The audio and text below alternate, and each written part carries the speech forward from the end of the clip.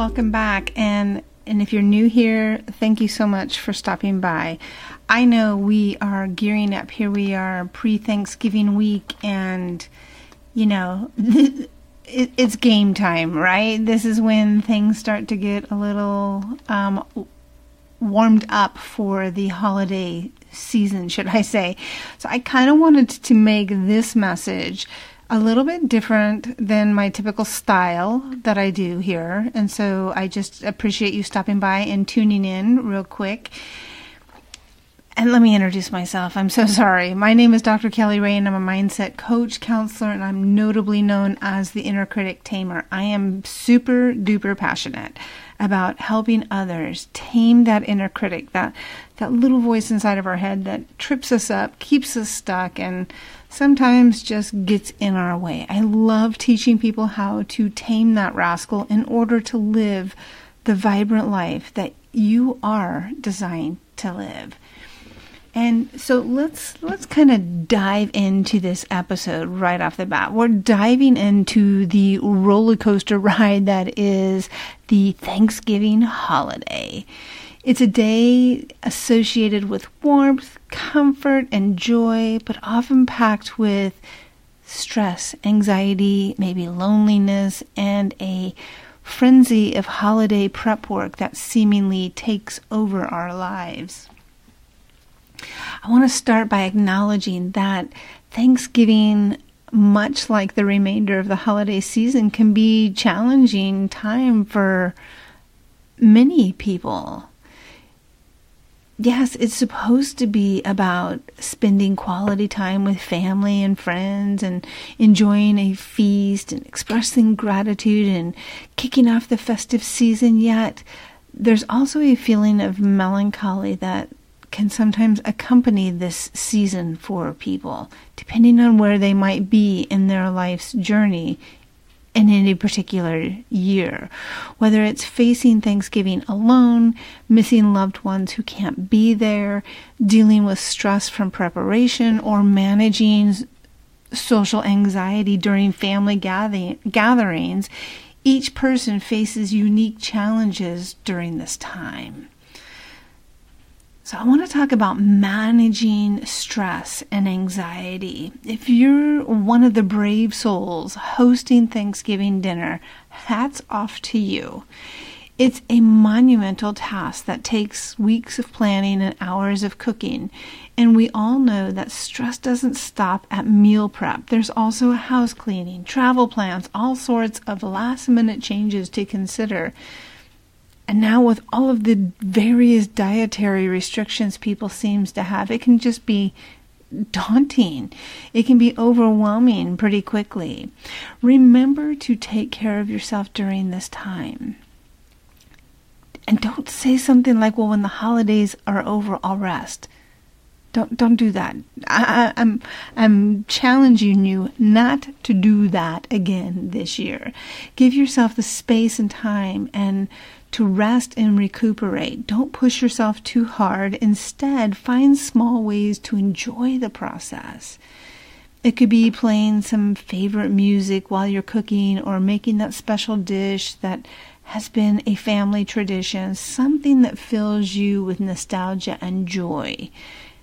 And hey, asking for help is not a sign of weakness. So consider distributing tasks amongst the family members or the friends, however you're going to do this. And trust me, they won't mind chipping in. So now I want to switch gears a bit. Again, this isn't going to be a real long message because I know you got things to do. This message is going to be dealing with loneliness and missing loved ones during this holiday. Holidays, especially those centered around family and tradition, can heighten feelings of loss and loneliness. It's not uncommon to feel a profound sense of absence of those who once held a spot at your holiday table. What can you do to mitigate these feelings?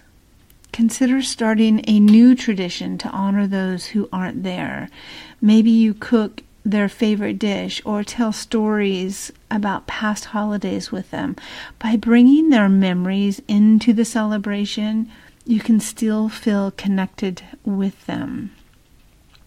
If you find yourself physically alone, remember that loneliness is not defined by the number of people around you, but the connections you have. Reach out to a friend, maybe consider volunteering, join a community event, or simply have a good laugh watching some really funny movies this day. In these small ways, you can find companionship and comfort.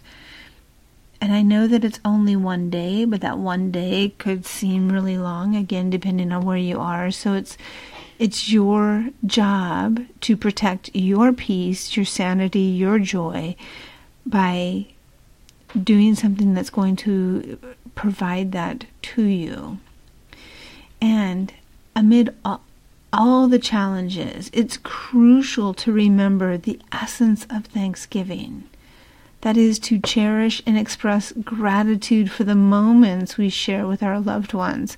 Embrace these fleeting, imperfect moments that add beauty to our life. It's been my experience that some of the fumbles along the holiday season are the ones that we most laugh and talk about later.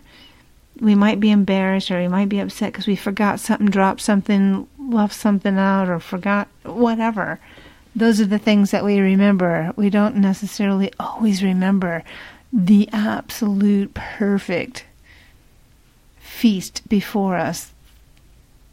We don't. We laugh and talk about the things that didn't work out well. During your Thanksgiving celebration, whatever that may be, appreciate the togetherness. Enjoy the laughter. Indulge in the delicious food. Embrace the loving arguments and revel in the bond that you share with your loved ones.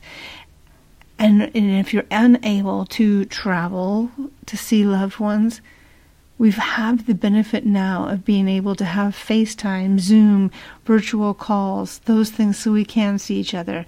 It doesn't mean that it's perfect, but it means that we have avenues to connect like we've never had before. Take advantage of those. Finally, let's remember that Thanksgiving is not about the perfect decoration or the,